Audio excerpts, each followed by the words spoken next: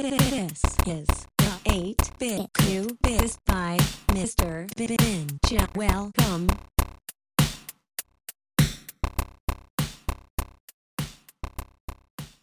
Hello, world, and welcome to the 8-Bit Cubist podcast. This is your host, Mr. Binja. Let's get started. If you haven't heard from me in a while, it's because you haven't been looking online. And if you haven't been looking online, then you're probably dead because everything is happening online. Everything now is happening more so online because of the recent events that are causing me to accelerate the schedule of this podcast. And by recent events, I mean the international, world, global emergency known as COVID-19, the coronavirus, part 3. First being SARS and then MERS, or maybe it was MERS and SARS. Anyway, global outbreak of epic proportions of a virus that's taking over the globe. Pandemics happened, and now I'm jumping back into the podcast game, ahead of schedule. And as I speak this, just started raining, so I think the audio will be good. But if you hear any static, that's not anything to... Shit, I can't do shit about this. Oh, it's raining. Well, we're going to keep going. Like the post office, rain, sleet, shine. This thing gets started, it's not going to stop. Alright, so, for those of you who are new to this podcast, my name is Mr. Binja. I am an artist, a creative, and a former game developer that has worked for Sony.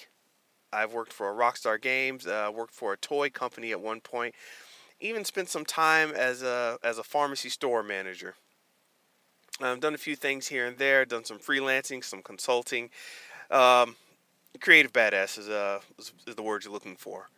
But the things that have come up in all my conversations, I want to pass them on in a format that's basically a monologue. So with this one, I want to shout out Theo Harvey. He's basically the dude who got me into, discussing things with people. Way back when we were college roommates, we would just sit around talking about things, doing some bullshitting, getting stuff off our chest. And he's one of the few cats that I was able to really talk with and learn how to, formulate these kinds of thought essays. These things I'm going to be putting out in this new format. And I'm actually really struggling for a way to describe it because I don't know of anyone that's really doing it the way I am doing it. So I want to give a shout out to the guy who actually had something thoughtful to say and who I could bounce ideas off of. Theo Harvey, good guy. You'll catch him online. He'll probably be in the comments section of this. I don't know. You may never run across him in your entire life, but that's okay too. He's a good guy. Let's just jump right into it now. We're in a weird time, and people don't know who to look to, who to talk to.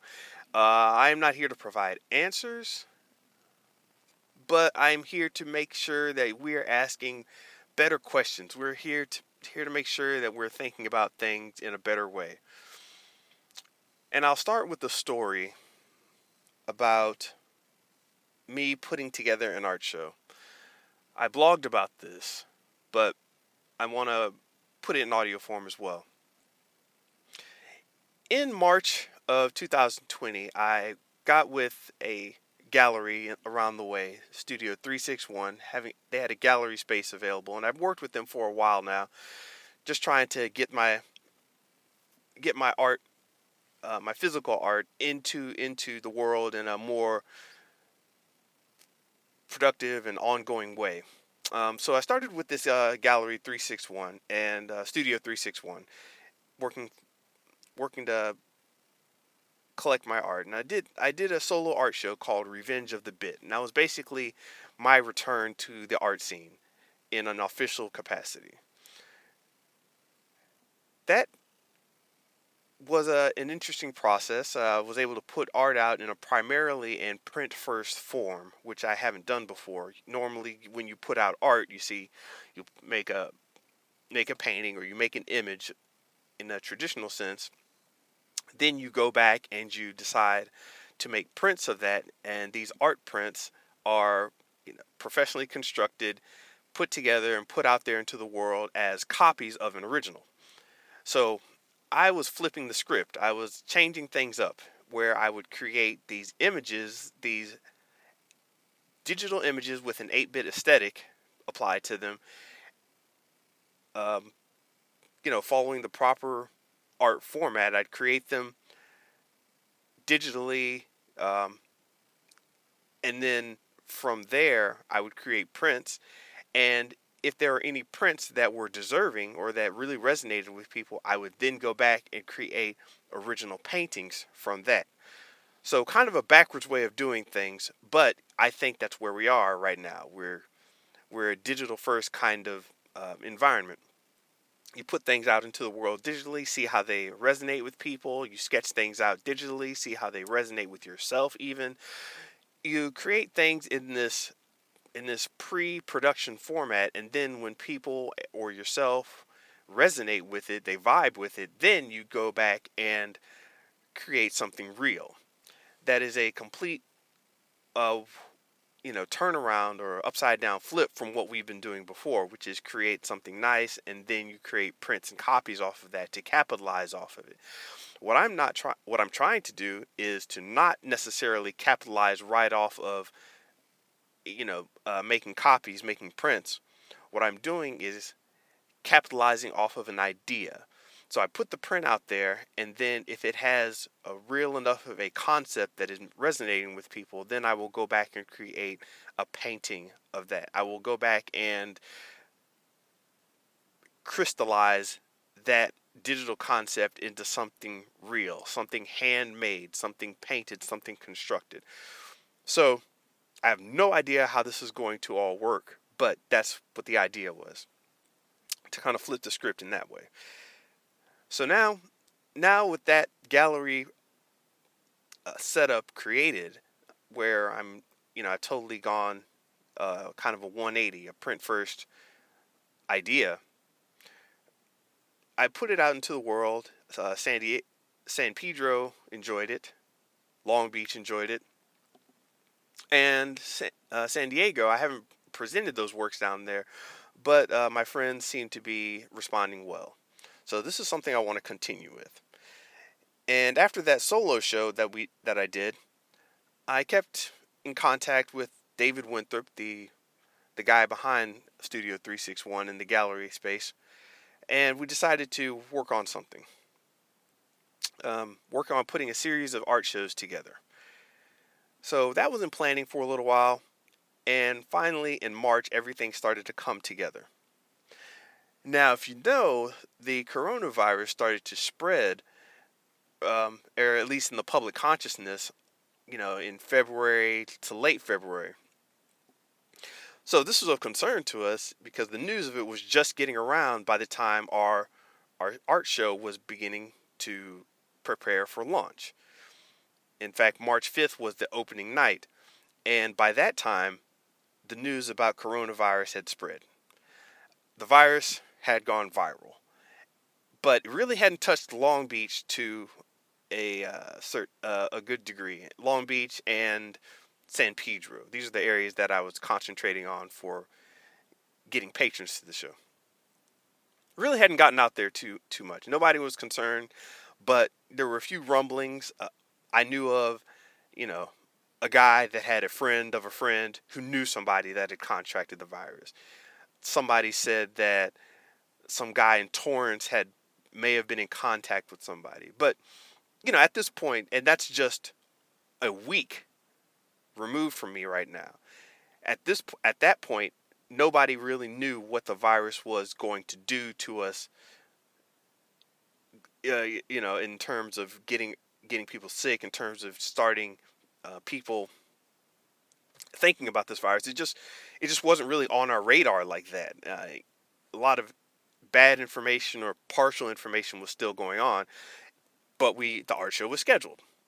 So I contacted the people I was working with, and it really wasn't on our minds. So, taking the temperature of the community, we went ahead and had the art show last Thursday, March 5th. Went over well. A lot of people showed up. Good times were had, but the news was out there, so I wanted to take precautions. We implemented, safety precautions. No hugging on everybody. You had to slow down on the hugs. We gave elbow bumps out. Hand sanitizer was available. And that seemed to go over well with people. People thought it was fun. Like, hey, let's just be cautious. Let's take care of ourselves as a community. Some people didn't like that, thought it was a little bit overblown, thought we were reacting. They were saying it's just the flu. And, that was a popular opinion a week ago. Information still getting out. This is not just the flu. But show went on without a hitch. And I'll definitely link to the original blog post, which will have a much more eloquent explanation of how things went down at the show. It's good times. It's a good read. And props to everybody who got licked in the face by that crazy dog who was just I don't even know if that dog was friendly, man. That dog was hopped up on some stuff, but dog came in the gallery just licking on everybody and slobbering everywhere. Man, that dog was on some friendly drugs. I don't know if there's a dog version of catnip, but that dog was he was on it and slobbering all over the place. So, in the midst of all this, I'm kind of looking at the dog slobbering on people's faces and licking hands, shoes, and whatever else he could lick, and it just kind of got me thinking about something like this spreading. But anyway, I don't know if COVID-19 could spread via dog slobber, but come on. Maintain the normal health practices, and don't French kiss dogs in the mouth. That's not sure that's advised by the CDC or your neighborhood physician. Anyway,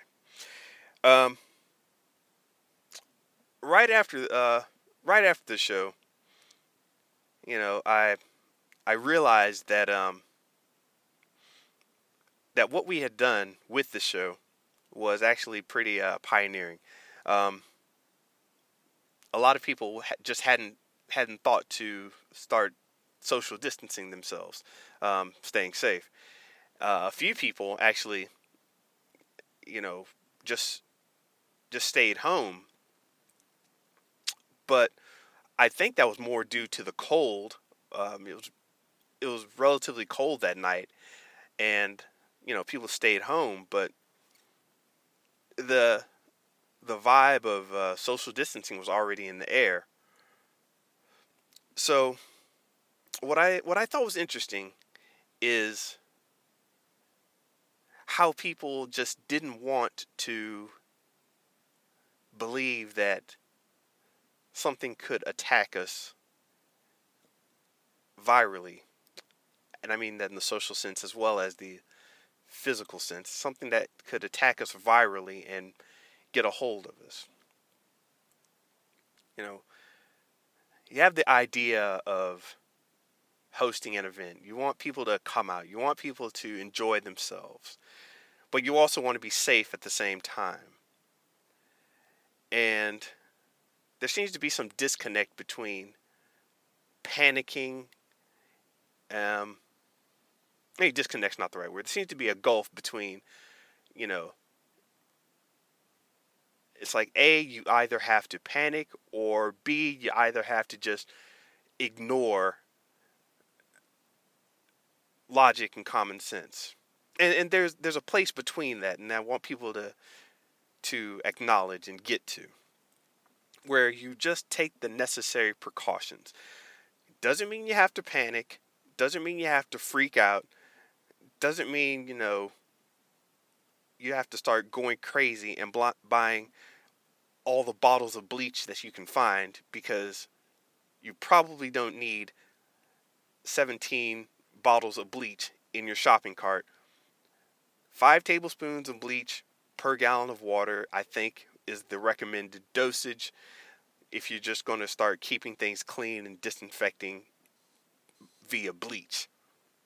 Nevertheless, people start panicking and freaking out and buying up all the bleach that they can.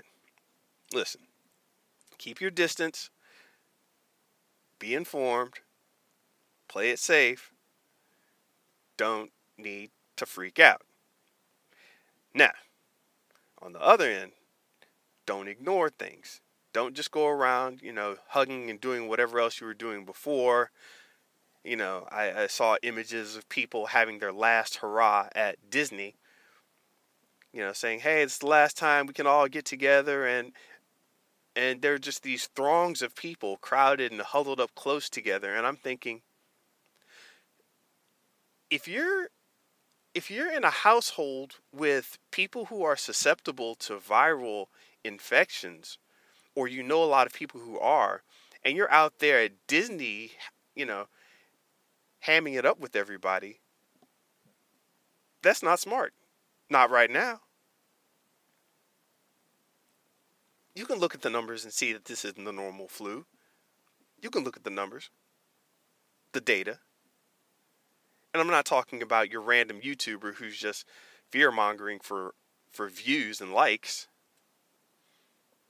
I'm talking about actual data from the CDC, from the over 100 people that died in Italy in 24 hours. That's real data. These are real numbers. So don't ignore it and don't panic. Finding yourself somewhere in the middle. Now, obviously, you're probably thinking to yourself, maybe you're thinking to yourself at this point, what does this have to do with the 8-Bit Cubist, and what does this have to do with games? What does this have to do with anything about your platform? Well, let me take a moment to stop and interject something here. We're all playing a game. We are all in different games. And game is a very loose word I'm using, I know that. But we're all playing it as we speak. What we're doing is going about our lives in a way that I like to frame in terms of a game. And I'm not talking about game theory, which is another branch of science. I will get into that at some point. But what I'm talking about is living your life in stages. Going through the levels. I'm talking about you trying to collect power-ups. I'm talking about advancing, interacting with other players, getting better at skills, using warp zones to get to places that you couldn't get to before, beating your last time in the time trials, upgrading your character, exploring different lands, meeting people, and just in general playing the game. There are many games to be played, of course, many subsets, sub-games, mini-games, micro-games, side quests, alternate adventures, different consoles to play on. But in the general scope of things, I'm going to say that there is one game that we are playing. That you are playing. Now, I had this experience in Graffiti Beach, San Diego. It's in North Park. I had a solo art showcase there. It's very successful, actually. And it's what really solidified my jump headfirst into the arts. Had an art show there. Jeff came out. Thanks, Jeff. Edgar came out. Thanks, Edgar. Marcellus came out. Thanks, Celis. A lot of people came out. Had a good time. Alan Blaine was out there, too. We had fun. This was when I was working at Rockstar Games in San Diego. A lot of people came out. A lot of people had fun. And 2 people ended up looking at this one piece of art that I was displaying. And the word, it was a single piece of art, word art, had a word on it with designs in the background, but it basically said wasted. And wasted was, the word was wasted, but the actual title of the painting was Your Life. And in the background, or behind the word wasted, was a collage of newspapers and magazines that newspaper and magazine articles that all focused on drugs and the party lifestyle, drugs, the after effect of drugs, drug raids, recreational drugs. And I thought that was, very tongue in cheek with the whole Grand Theft Auto thing. People were talking about in-game drug use and, what we're doing to kids and having fun, and it's just digital at the expense of the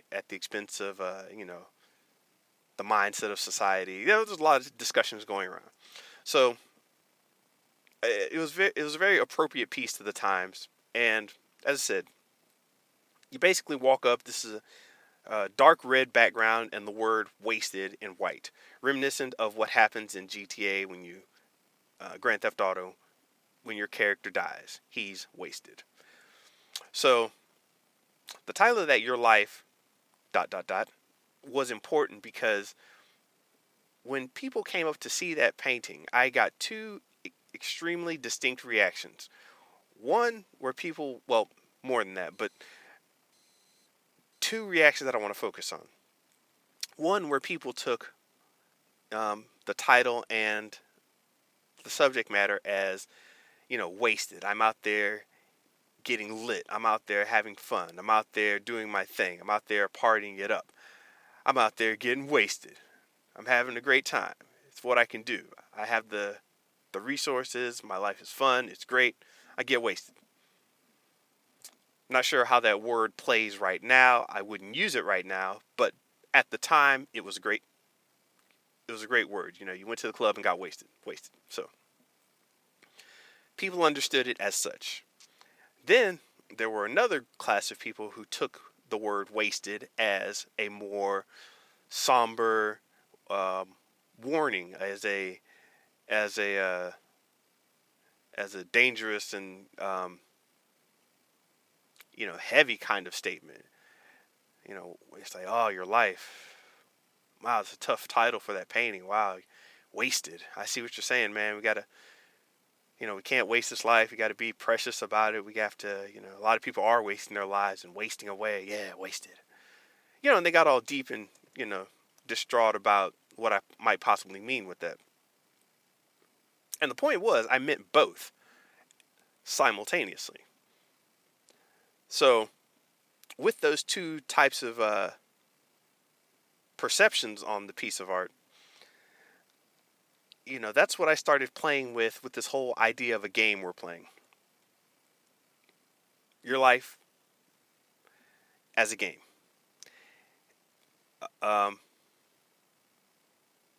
There's a certain duality in all of my work that many of you, I hope many of you have caught on, but many of you I know have not. There's a certain duality of it that painting really expressed very well, and even more so if you were at that art show, you were able to see exactly what I meant by that. In fact, people were at the art show just, drinking beer and wine, having a good time, so the idea of, wasted, that's, go to any art show with rich people, you'll see what I'm talking about. And then, there are the people who can't pay their bills and, are having trouble in life, and they're thinking about, doing drugs and hurting themselves or whatever. That's apparent too at any good art show. You'll be able to see the spectrum of people, which is very weird. So even on that level, it was a very art world centric kind of painting. So that's what I was getting at with the 8-bit cubist, with this game that we're playing. When you hear that framework, I want you to look at it as your life as a game. And I flip back and forth with this myself.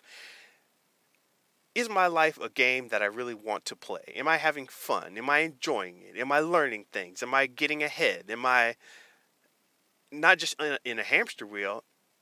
Am I having a good time? Sometimes I feel like that. And sometimes I flip back to the other side where I'm not having a good time. I'm not having fun. I'm just playing this game, and I feel like nothing. It really doesn't matter. At the end of the day, you're going to turn off the console, and it's just going to be done and over. It'll be a black screen, game over for you. And I do flip back and forth between these thoughts, and I figure we all do. And that's what the idea of the 8-bit cubist is about, getting back to that whole central theme, that whole central idea of life as a game. And life is a heavy topic, so using the framework of life as a game is a way for me to not be so heavy about it. It's one of the things my mom would always not complain, but she'd always tell me about, that I'm being a little too heavy. So I need to lighten up. And I think I did that successfully over time, where I started to definitely present a lighter attitude while still remaining very serious. So I'm playing around in this gray area, and I think that all areas are gray. I do not believe in, very strict black and whites. I do not believe in very strict right and wrongs. I do not believe in this A and B type of mindset. I do not believe in the binary mindset, which is funny considering that this is the 8-bit cubist and this is based on games, which is based on computers, which is very on-off. I hope you're all catching the layers of meaning here. But let's swing this all the way back to the art show and the coronavirus. Ahead of the art show, I knew that people were going to be either distraught about the virus, or they were going to be very ignorant of it, and I mean intentionally ignorant, where they're just not going to care, or they're going to get into a panic mode about it. I don't want either of those. I do have things that I'm definitely one way or the other about. Honestly, I gotta pause here. There's some dude outside my window. You always gotta wonder about people when they stop right outside your place and just start talking on the phone. Speaking of panicking, somebody might roll up on you for your toilet paper and bleach, talking about they need to feed their kids and they want to bathe their kids in the tub of bleach. You're not sure if they're scoping you out or not. Anyway, so people are falling into these two different categories of panic and willful ignorance. I'm definitely going to say willful ignorance, because they're just deciding to ignore all of this. They're just turning off the news and, going about their business as if nothing is going on. I want to find a middle ground, a sense of healthy fear, using fear in a healthy way, where you're not interested in being scared, but you're taking the precaution, not just for you individually, and that's a big point, not just for you individually, but for your community. The way COVID-19 spreads is not a individual type of worry thing. I'm not particularly worried. I do not get flu shots. I have a pretty good immune system. I do my push-ups and drink my kale smoothies, and I don't get completely wasted when I do go out and have fun. But I'm not sitting around not enjoying, the fruits of life. I'm somewhere in between. try to stay healthy, stay good. So usually when I pick up something like a flu or whatever, it's short-lived. I kick it out of my system pretty quickly and go about my business. I know there are other people that it really affects, so I'm cognizant of that and try not to spread germs. I try not to spread viruses. I try not to spread disease. I try to clean things up so it doesn't spread. Because if it doesn't affect me, that doesn't mean it won't affect somebody else. So there's a healthy fear that I'd like to be sure that's going around. And this is just to keep people on their toes. Because currently in this game right now, you have to ask yourself, how are you going to play it out? How are you going to continue living? How are all of you going to cope? For all my introvert buddies, myself included, we'll be fine. How are your extrovert friends going to handle this? How are your grandmothers going to handle this? You got to social distance yourself. That doesn't mean sit at home and shrivel up. Hey man, get online, learn how to chat, use how to use groups, start up a chat server if you want. If you don't know how to do that, type in the comments. Somebody will call you a dumbass and point you to, Google Hangouts or something. But, learn how to communicate effectively online. I'm doing my part. Hell, I'm starting a podcast that I should have started a long time ago. So, let me introduce some of that healthy fear to you. I would like to present to you with an essay, a very short read by Nassim Nicholas Taleb. He's the author of Black Swan, a scholar at New York University, a risk analyst, a hedge fund. He used to be a hedge fund manager and also was a derivatives trader.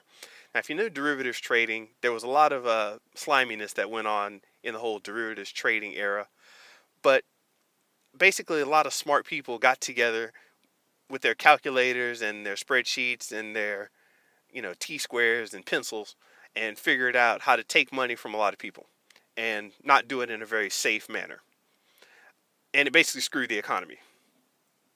There are whole documentaries on this. Once again, if anybody cares, comment about it and we'll be sure to link you up.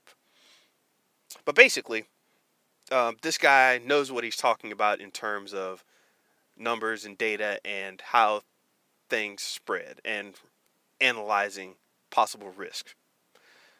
So what I want to read to you is this essay that he created.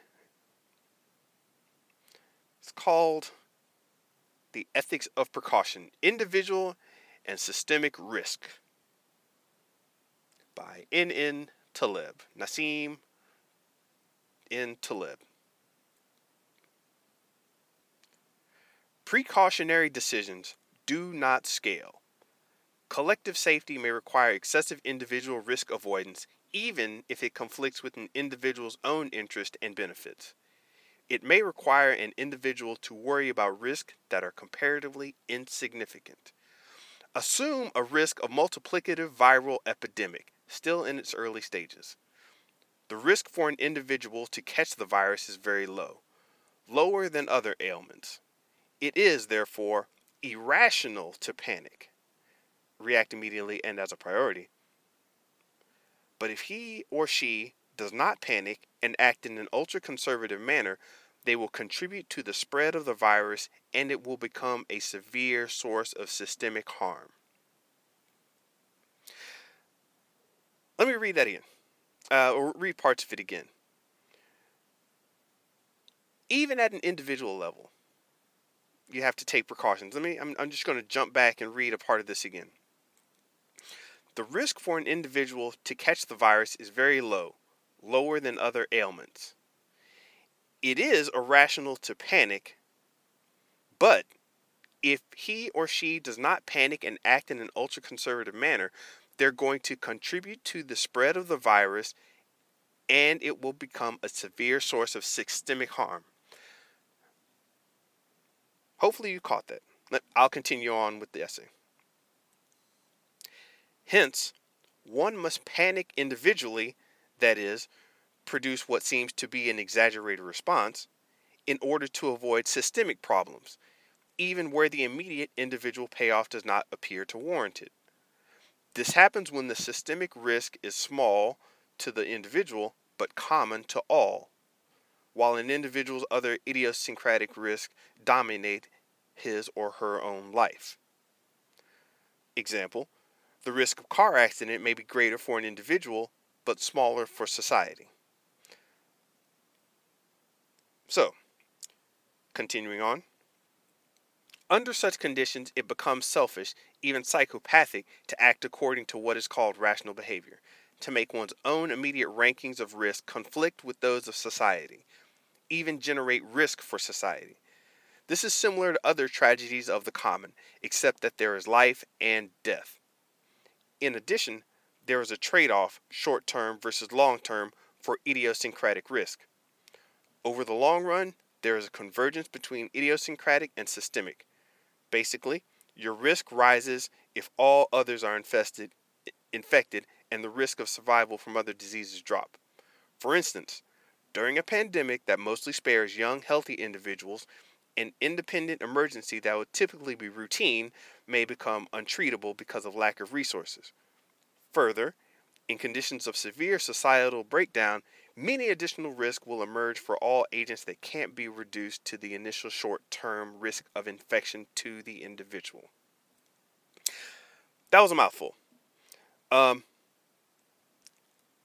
Basically, there isn't a lot of... I'm just jumping off the essay for a second speaking. So, what he's getting at is that even though you're not expected to be harmed individually, this thing is highly viral and is jumping between people across, using people as bridges to get to other people. If this spreads very quickly, which it is doing, then it's going to get to people and, it's going to make its way to the people that it will hurt. People who are thinking on an individual level are thinking, well, I'm just fine. I have a good immune system. I do just like Benja does, and I drink kale smoothies and do push-ups. I'm great. That's not the point. The point is that there is a systemic risk. So the more you worry only about yourself or you ignore the pandemic that's going on, the more likely it is that things will spread and things will mess up the system. If something messes up the system, in turn, it will mess you up. Because, people are thinking, well, hey, if 1% of the people are falling apart, falling away and dying, then hey man, whatever, it's 1%. Sorry, sucks to be them. That's a horrible, horrible attitude to have. I wouldn't wish that on any community. That is a very large amount of people affected. In fact, I don't think a lot of you know how many 1% is. And if you're talking about millions of people in a large city, you're dealing in the hundreds of thousands. And then that also works to infect other areas of society. You end up with second order effects. So basically, you can't just think of it as the first level of effects, which is, people get sick and they have problems from getting sick. So now that people get sick, what's the problem with that? Well, people get sick, then our healthcare system is taxed. Now suddenly, I have something that's not related to getting sick, and I'm feeling messed up, and it has nothing to do with COVID-19 or coronavirus strain. Suddenly, the healthcare system is being taxed, unnecessarily, and I can't get my healthcare.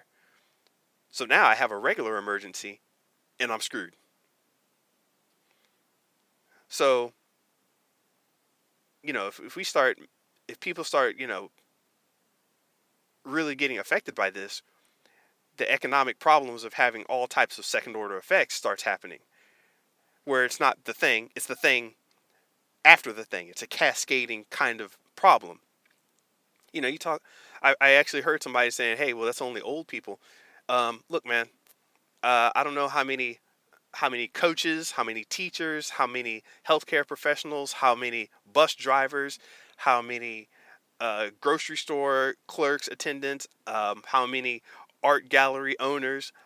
Um, there are a lot of people older who are affected. I don't know where we got this idea that old people weren't worth anything. Old people are a national treasure, as are all people. Um, you know, geriatric lives matter. Maybe somebody is starting that hashtag up. I don't know. Um,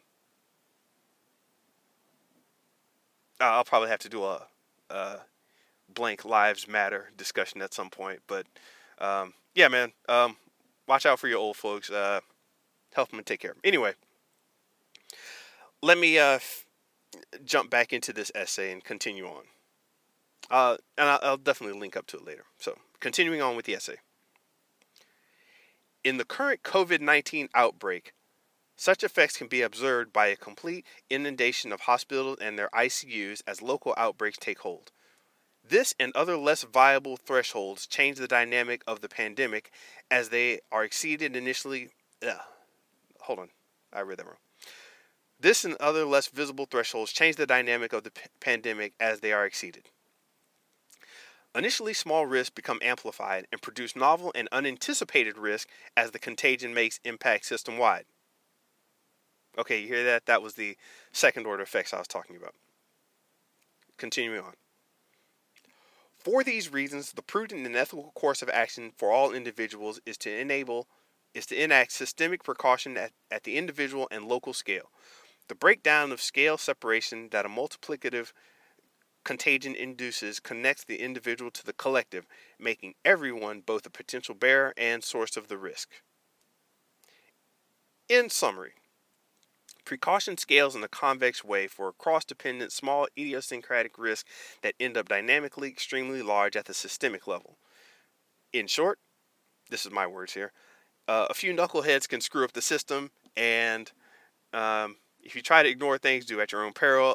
You might end up like Italy, and Italy is a bad case scenario. Go check the stats on Italy and COVID-19 if you want to know what's going on. We don't need that here.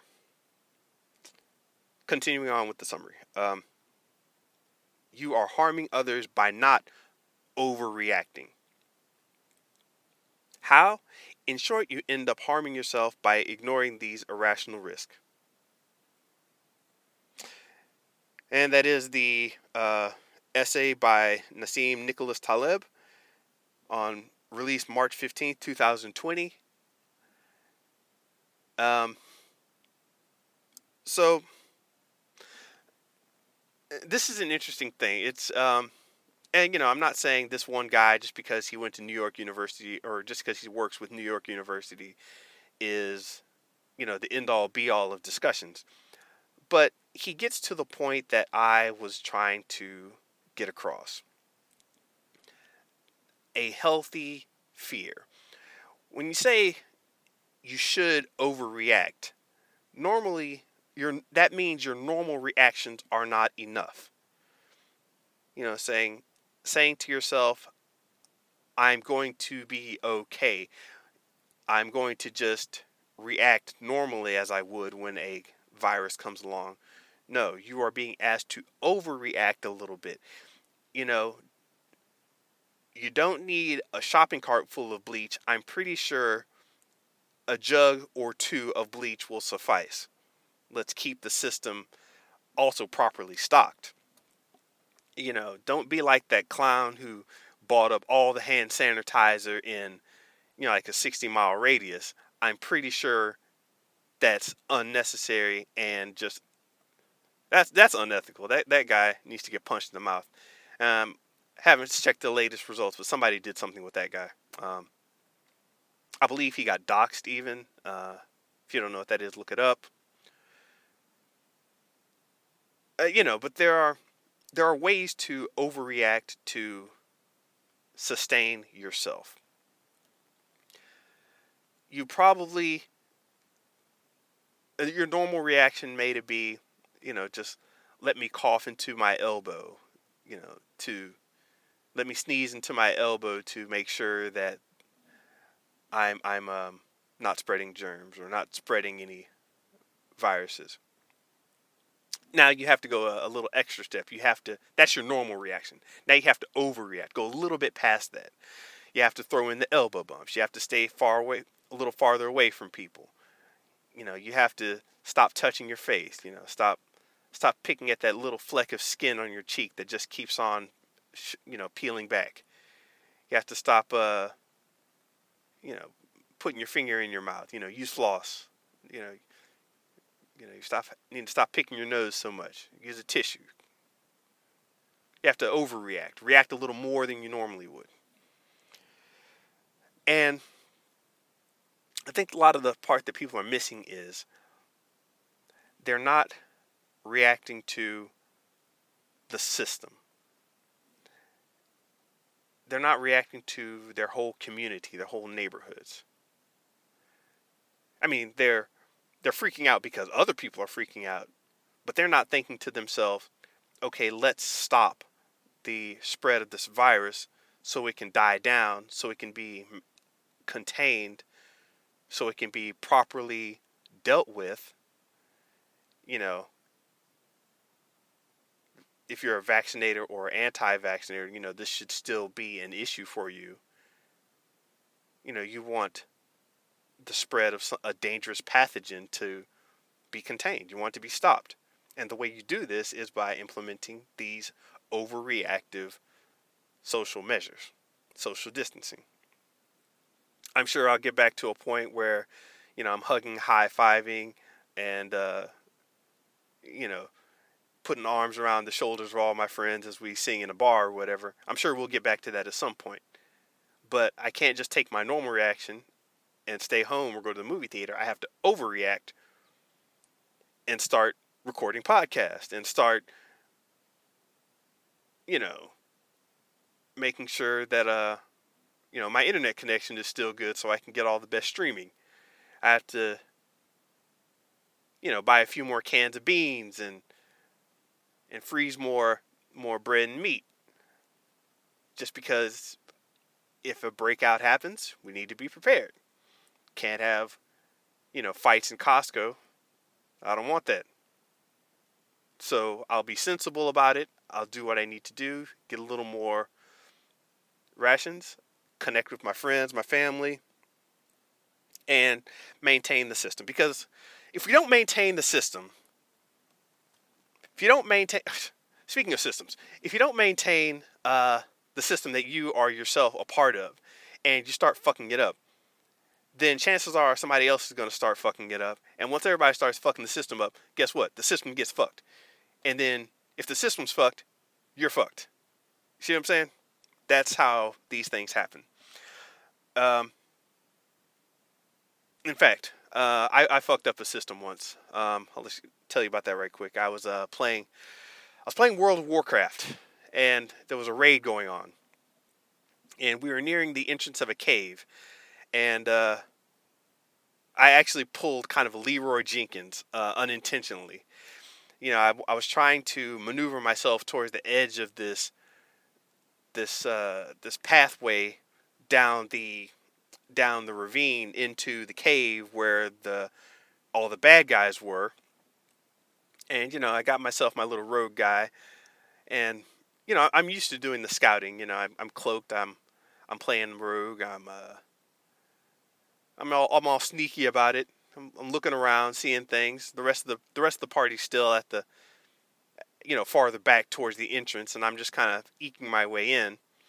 But before everyone's ready, before all the spells have been cast, before everything is prepared, next thing I know, I accidentally slip on the edge of the ravine and fall down into a group of enemies.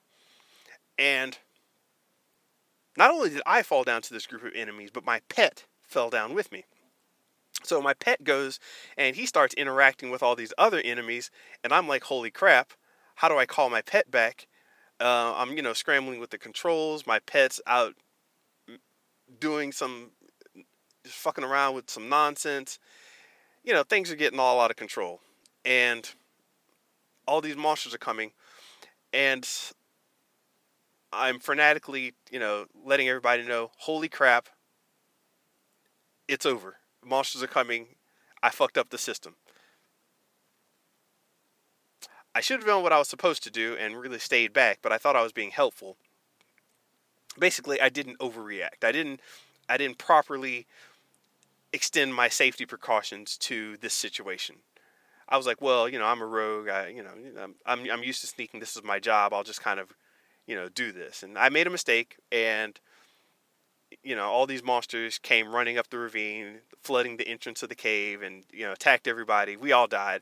I pulled a Leroy Jenkins, but unintentionally, and we all laughed about it. But I had blown, a couple hours of our time, basically, just in terms of setup, in terms of getting everybody together, in terms of scheduling and all that. It was just a mess.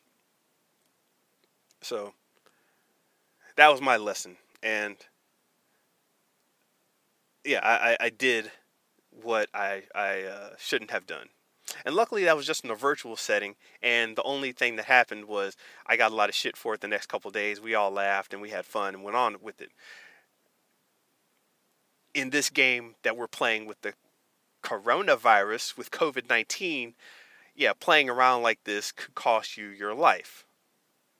And if not your life, the life of someone you love. And if not the life of someone you love or care about, the life of your local community, your local businesses, your local economy, and yes, your job. A lot of things could happen. So just play it safe, be smart. Take a look at this essay again. It's actually a pretty cogent set of thoughts.